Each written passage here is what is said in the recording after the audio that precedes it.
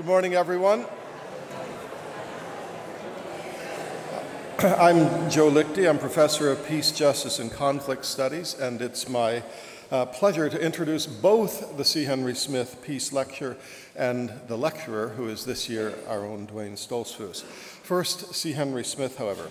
He was an outstanding, groundbreaking Mennonite historian who taught several spells at Goshen, the last and longest from 1908 to 1913, and then he taught a really long time at Bluffton College from 1913 to 46. He established a trust from which Goshen College benefits in a variety of ways, all of them related to peace. There is extra money for peace-related books in many disciplines for the library, for peace-related activities, for the peace oratorical contest for students, and so forth. Since 1975, one of these benefits is that the Smith Trust directors grant one award per year for peace-related research by faculty at Mennonite colleges, principally Goshen and Bluffton. The award has done a lot to stimulate research that might otherwise have been difficult or impossible, and since its introduction, the list of lecturers is distinguished and the topics are innovative. Which brings us to today's C. Henry Smith Peace Lecturer, Professor Duane Stoltzfus, who has been teaching communication and advising the record since the year 2000. After graduating from Goshen in 1981, Duane has pursued both higher education, a master's degree in 1988 and then a PhD in 2001, alongside a career in journalism. As a journalist, Duane rose from local government reporting to a post as staff editor for the national and metro desks of the New York Times. He worked at the Times 3 years before he finally hit the big time, by which I mean he came to teach at Goshen.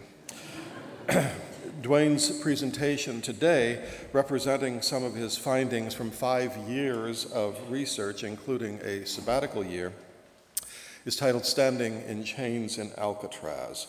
Book manuscript is under consideration at Johns Hopkins University Press. This morning is the storytelling part of Duane's presentation, also the hymn singing part. There's a handout around, and see if you can find somebody near you who has it, lists 4 hymns. We're going to sing 2 verses of each one. Bev Lapp and a student group will lead the first verse, and then everybody else please join on the second verse. And if you want to know more, consider coming to part 2 tomorrow evening in Ad 28 at 7.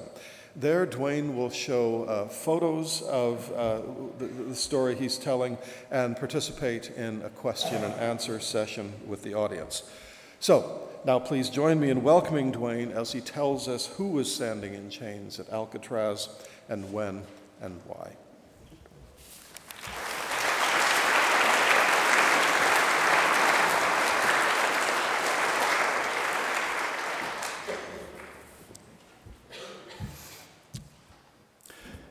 The wonder is that the United States Army even wanted 4 young Hutterite farmers from the Rockport colony in South Dakota. Soldiering was most assuredly not in their DNA. The communal church to which they belonged had been resolutely set against all warfare for 400 years, and their grandparents had immigrated to the United States decades earlier, leaving their farms in Russia to travel thousands of miles, all to avoid having their men drafted into the Russian army. And at the time of immigration, the United States was eager for settlers, especially skillful farmers. And so President Ulysses Grant, the President of the United States, personally wooed representatives from the Hutterites at his summer home on Long Island.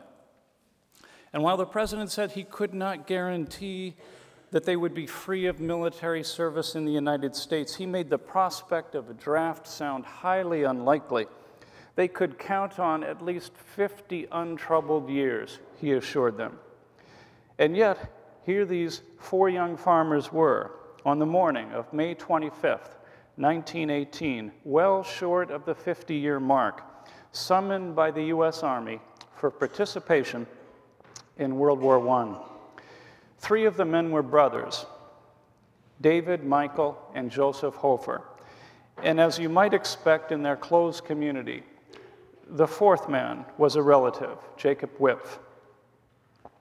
All four were leaving wives and children at home on the colony, where the main work was farming and where all members held all property in common, wanting to follow in the footsteps of the early believers in the Acts.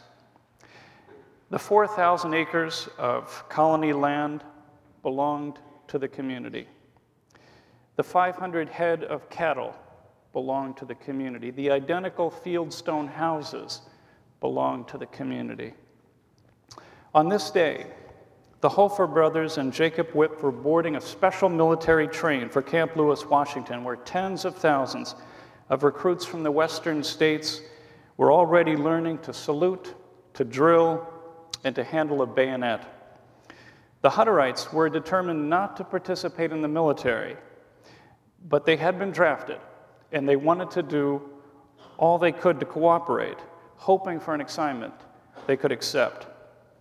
Now, in the eyes of the military, every single man who boarded that train was already a soldier in the U.S. Army, even if some, like the Hutterites, were going to need more shaping than others. Things had been tense in South Dakota, tense between the Hutterites and their neighbors since the U.S. had entered the war a year earlier. The Hutterites refused to buy war bonds, and they kept to themselves, and they dressed oddly. The men wore black and grew beards, symbolic of their commitment to God. At a glance, you might mistake the Hutterites for the Amish. But where the Amish carved out separate homesteads and used horses for farming, the Hutterites shared all property in common, and they used modern machinery. They also spoke German, which was the language of the enemy on the battlefield. On the very day that the men left for Camp Lewis, South Dakota had banned the speaking of German in schools and churches, one of many efforts to ensure loyalty to the United States. And the Hutterites, they looked and they spoke as if they had been transported from another century, from a European village in the old world.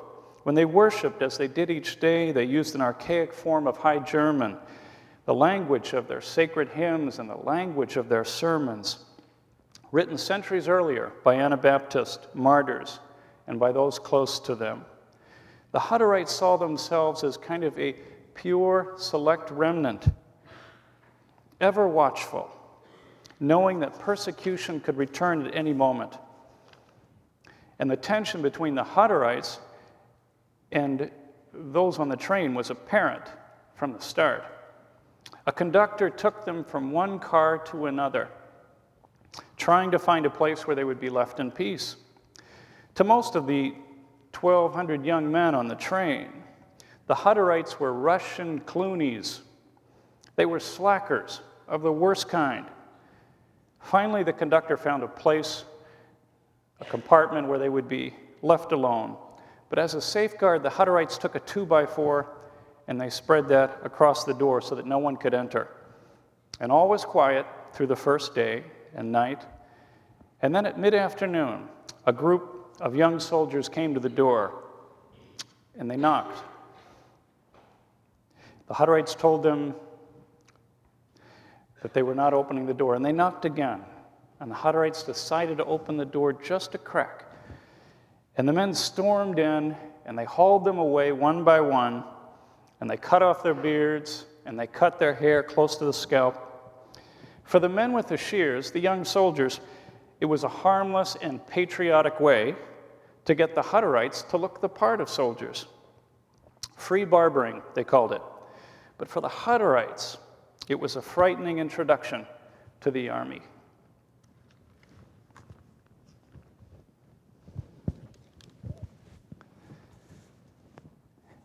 Dear Maria, our Savior has said that they will come to us in sheep's clothing, but in truth they are ravenous wolves. When we arrived in Judith Basin in Montana, they came to us. They cut my beard and hair off completely. Our Savior has gone before us as an example that we should follow after him in his footsteps, for we have come into such a great suffering.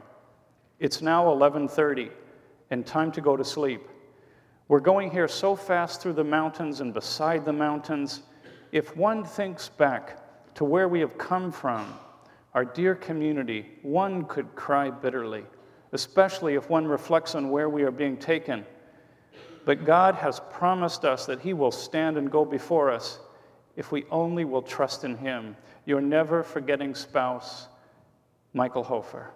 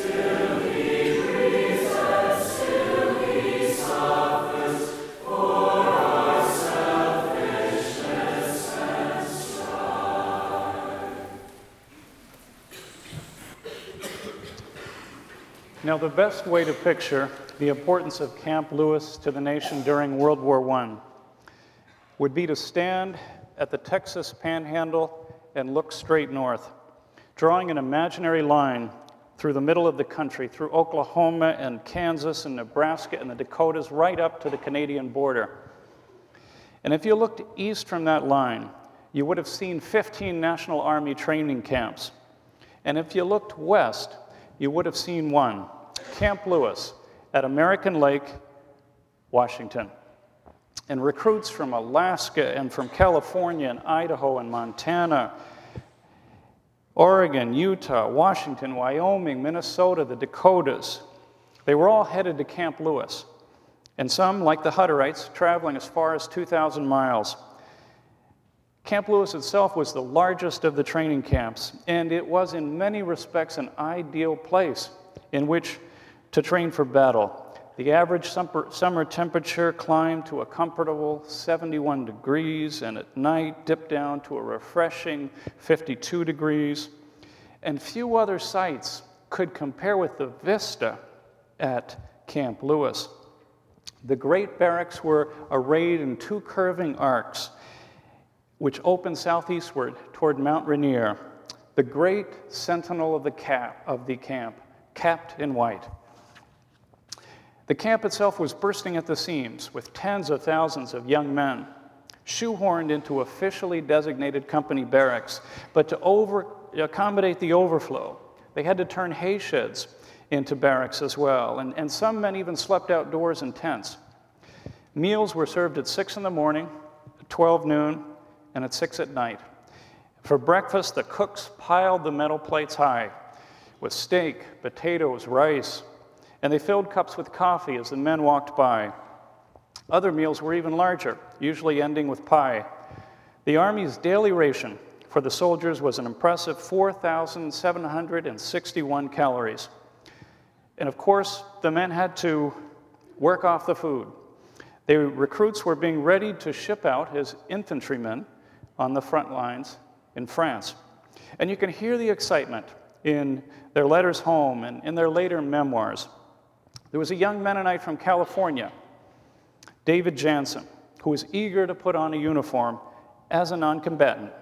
And he wrote, "After 30 days of such drilling, It was easily seen how a fat pouch began to slide off a roly-poly man, or how a spindly bank teller set his feet down firm, and a swing came to the men as they marched to and from the drill ground. But less than 24 hours after the Hofer brothers and Jacob Whip had arrived, they found themselves not on the parade ground, but instead in guardhouse number 54. The officers at the camp had pressed the men to line up in formation and to fill out simple enlistment and assignment cards, but the men were steadfast in their refusal. The thing is, on the top of each card, it said statement of soldier, and the men said they were not soldiers, and they could not complete the card. And they said they could not line up as soldiers, and they could not head to the parade ground to drill as soldiers. In sending all drafted men to one of these training camps with no option for civilian service, President Woodrow Wilson and Newton Baker, the Secretary of War, were confident that they could persuade everyone, including members of the historic peace churches like the Hutterites, to do their part for the nation and for the Army. Men who didn't want to carry a gun and use it could still drive an ambulance or cook in the kitchen with a uniform on. The Army needed everyone. Wilson and Baker also envisioned the Army as a terrific melting pot. At the time of the war, 1/3 of Americans were either born overseas or were the children of immigrants, 1/3. And Secretary Baker spoke movingly about how men of every religious group and every immigrant stream and every political view would be welded into one body. He said, "For when on some moonlight night on the fields of France, some American boy's face is upturned, some boy who has made the grand and final sacrifice in this cause, no passerby nor no imagination that reaches him will be able to discern whether he came from a blacksmith's forge or a merchant's counter or a banker's counting room. He will simply be an American." But the Hutterites were committed to their own worldview, in which two kingdoms, one of God and one of the world, stood in conflict. And they believed they could not contribute to the nation if it meant having to wear a uniform and serve in the Army. And the Hofer brothers and Jacob Whip had arrived at Camp Lewis, the misfortune of arriving just as commanders across the country appeared intent on using trials to send a message to conscientious objectors like them, and just before Secretary Baker opened the way for farm furloughs. Before putting the men on trial, though, the military had to declare that they were insincere or defiant. And the reasoning often seemed to be, in the military's thinking, that anyone who is of sound mind and refused the military's fair offer of non-combatant service must be insincere. By that logic, the Hutterites stood no chance in securing a different outcome. Now, they saw themselves as Christians, not soldiers, and as Christians, their refusal to participate in the Army was a sure sign of sincerity. So the Hutterites and the military officials were talking to themselves across kingdom walls. The men went on trial, accused of disobeying orders. Lieutenant Robert Schertzer and Sergeant R.B. Hilt were among those who testified against them. Lieutenant Robert Schertzer said at the trial, recounting this story, he had said, "What is the matter with those 4 men?" Hilt said, "They won't fall in." Schertzer said, "They will fall in."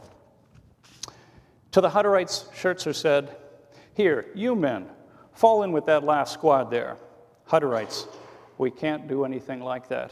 Schertzer, "I explained to you men about this. This has nothing to do with fighting. I read the orders to you, and you will have to obey orders, or else you will have to go to the guardhouse." The Hutterites, "We can't." Schertzer, "Sergeant, take them over to the office. We will have to put them in the guardhouse." And then the Hutterites at the trial were called to the witness stand. Question: Are you willing to take part in any non-combatant branch of service in the Army? Hutterites: No, we can't. What are your reasons? Well, it is all for war. The only thing we can do is work on a farm for the poor and needy ones of the United States. What do you mean by poor and needy ones? Well, those that can't help themselves. Does your religion believe in fighting of any kind? No. You would not fight with your fists? Well, we ain't no angels, and little boys will scrap sometimes and we're punished, but our religion don't allow it. To put the case like this, if a man was attacking or assaulting your sister, would you fight? No. Would you kill him? No. All 4 men were found guilty of all charges, and they were sentenced to 20 years of hard labor to be served at Alcatraz.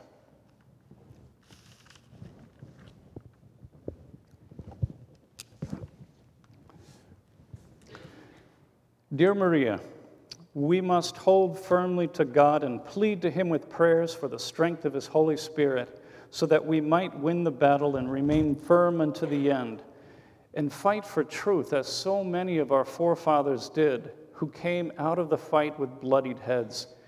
And now they are yonder and have received their reward.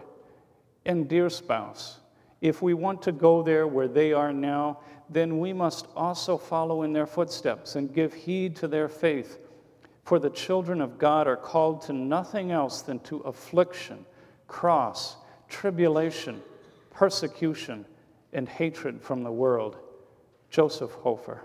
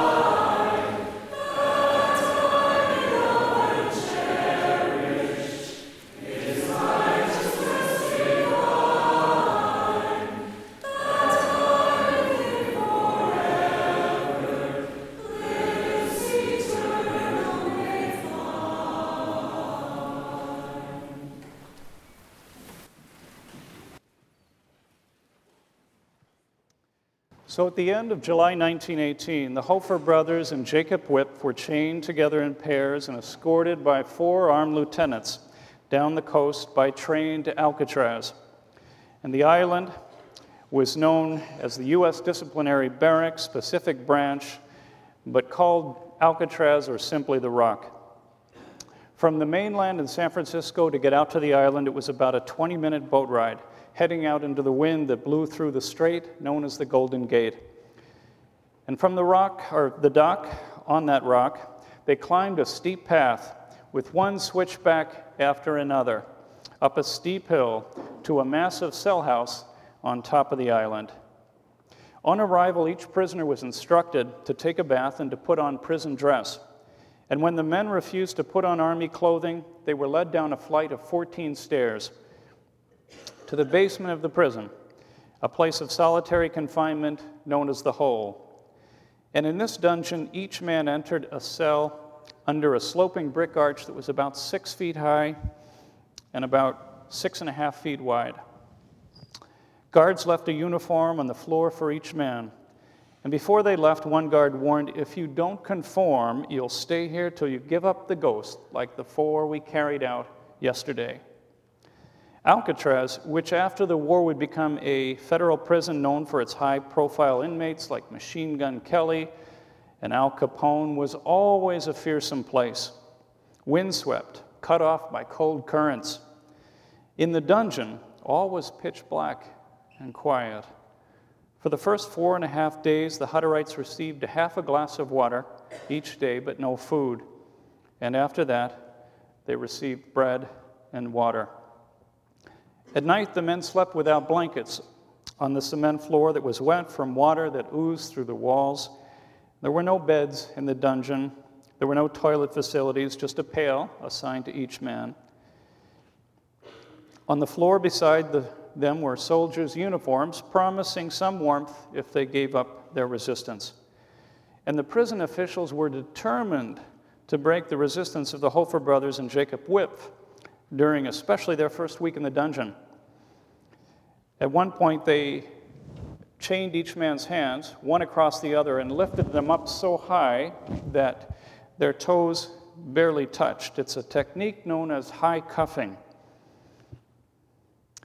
When the men wrote home, they said nothing of their conditions at Alcatraz. And so we have to turn to others who wrote letters of a different kind or memoirs after the war, like Philip Grosser, who wrote, "The things hardest to endure in the dungeon were the complete darkness, the sitting and sleeping on the damp concrete floor, and the lack of sight or sound from any human being. The 18 ounces of bread was quite sufficient for the first few days, and toward the last, I even had some bread left over. The rats were quite peaceful and friendly." By military law, the convicts could not be kept down in the dungeon for more than 14 days at a time, and so the Hutterites rotated in and out of the dungeon. 14 days in, 14 days in a regular cell, back to the dungeon, back to bread and water. Wilbert Rideau, who's an award-winning journalist who himself spent 44 years in Louisiana, in his case for killing someone, described what it's like to be in solitary confinement. He wrote, 1, 2, 3, 4, 5, turn, 1, 2, 3, 4, 5, stop. Suddenly, the adrenaline is coursing through me. I freeze like a feral cat who spots a stray dog. It's the walls. They're closing in. They're moving in on me. They're closing up this tomb. The United States Supreme Court nearly declared the punishment unconstitutional in a case way back in 1890, in which a Colorado murderer had been held in isolation for a month, awaiting his execution. And World War I, in cases like this, provided more evidence that solitary confinement was a cruel practice. And the authorities closed those isolation cells at Alcatraz. And for the better part of the 20th century, in keeping with the court's outlook, the U.S. rarely used solitary confinement. It's interesting. In yesterday's New York Times, there's a study, a report that points to a changing in the outlook with regard to solitary confinement. In recent decades, it was on the upswing, with more and more people being kept in solitary. But now states are once again saying maybe this is not the best way to hold inmates. What happens to someone in solitary? There are two psychologists who have researched the various studies that have been done, Craig Haney and Mona Lynch, and they said that every study has documented damage among the inmates who were held for longer than 10 days. And the damages include chronic anxiety, insomnia, impulsive anger, memory lapses, hallucinations, self-mutilation, and suicide. As members of a communal group, the Hutterites must have felt the isolation with an extra burden, but the men are silent in their letters except to suggest that death is in the offing.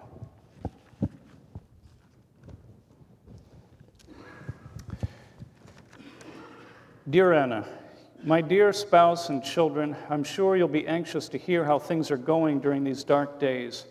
We're all quite well, temporally and spiritually, and wish you the same. It seems that we're supposed to stay here in this misery, But we have to pray to God that He will lead us on the right path. We all do not expect to see each other in this world anymore, the way it seems now. But we should not despair. With God's strength, we hope to overcome, as we have promised God. We trust in Him. He's the only one who can help us, as He did in the olden days. David Hofer. 535.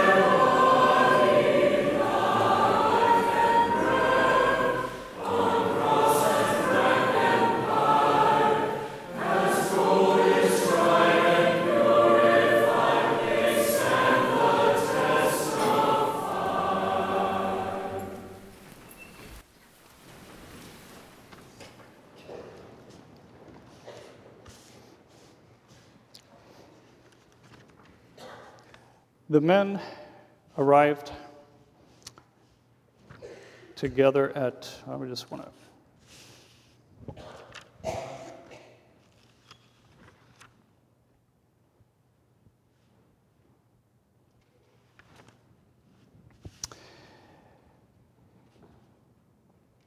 San Francisco celebrated the armistice, the end of war, with a human chain of 5,000 people who gathered at the Civic Center, still wearing flu masks as a precaution because, like so much of the rest of the country, the city was emerging from the worst of an influenza epidemic when war, at least on paper, came to an end, November 11th, 1918. And 3 days after that armistice, the Hutterites left Alcatraz, still in chains. This time, they were escorted by 6 sergeants.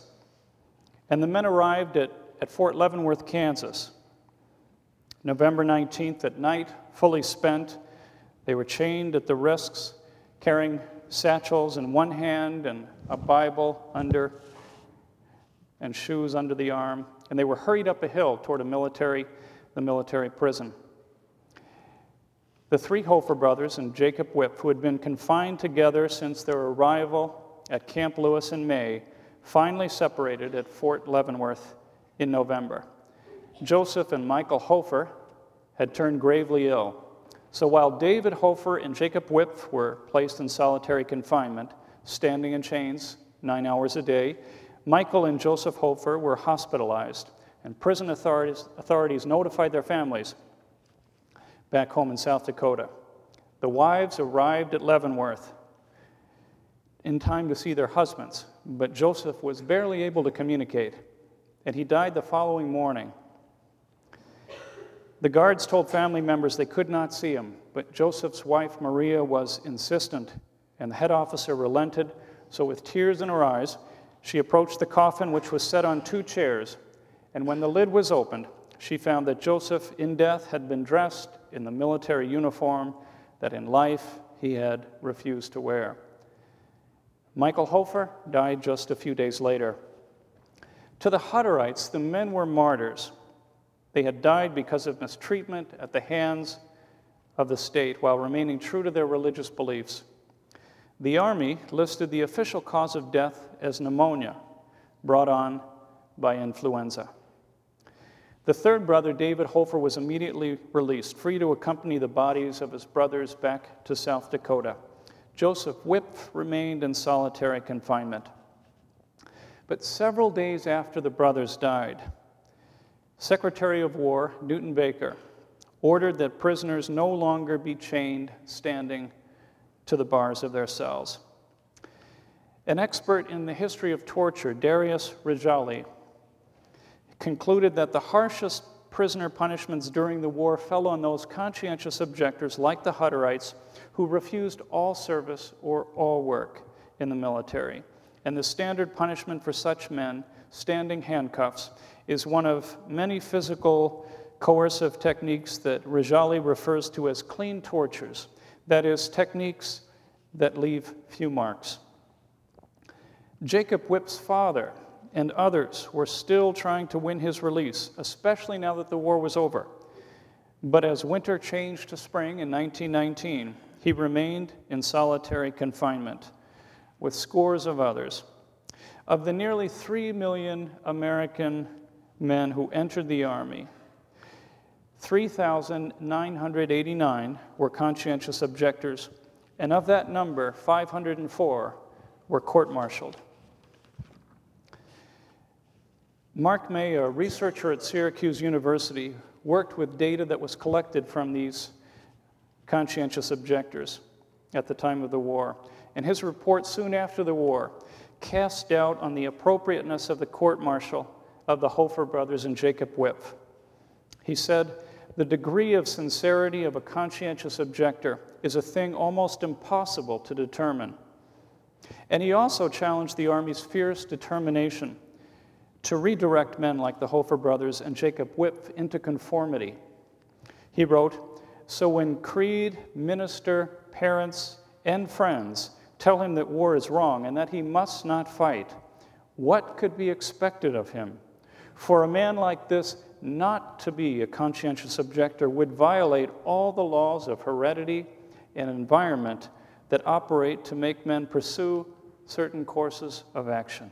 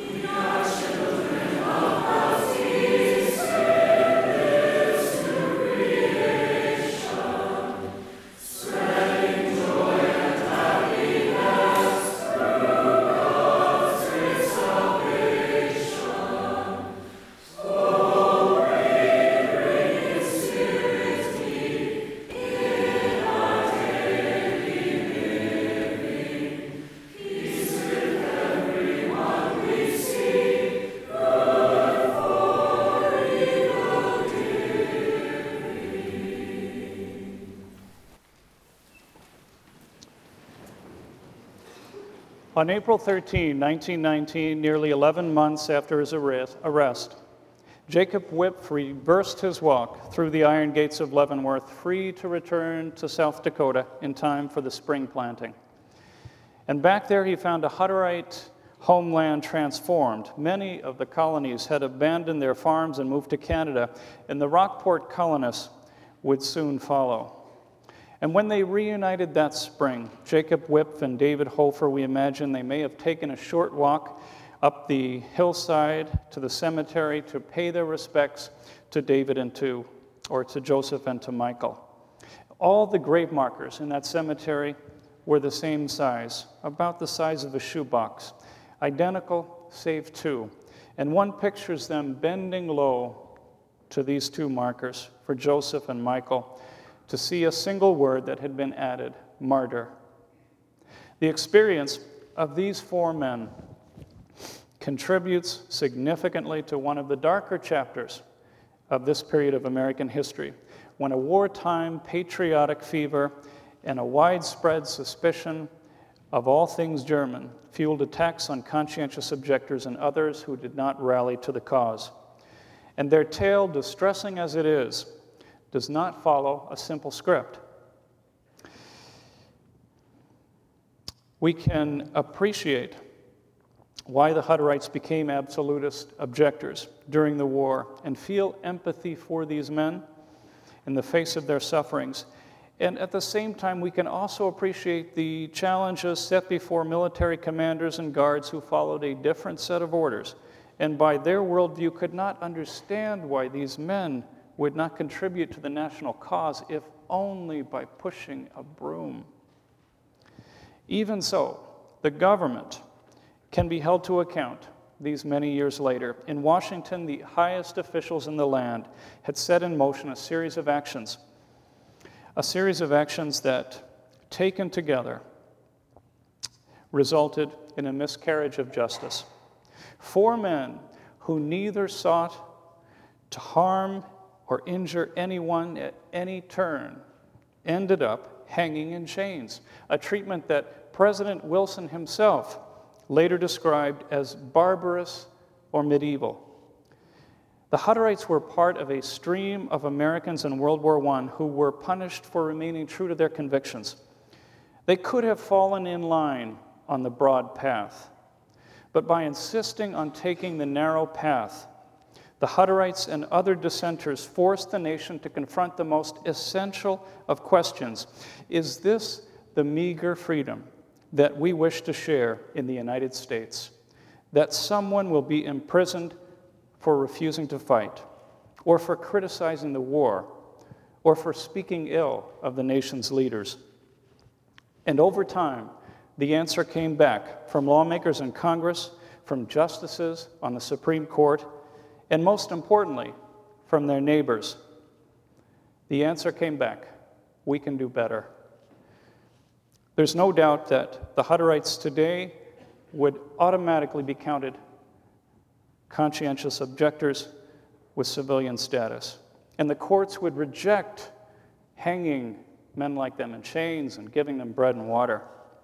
Our constitutional compass, including the First Amendment, promising freedom of speech and promising freedom to practice religion, and the Eighth Amendment banning cruel and unusual punishment, it now points us toward a higher ground. The Hofer brothers and Jacob Whipp received 1-sentence obits when they died, but they left expansive legacies, and their story of holding fast to their religious beliefs in the face of persecution challenges Christians today in their daily walk, and reminds all Americans nearly a century later that we're only as free as the Hutterites among us. Thank you.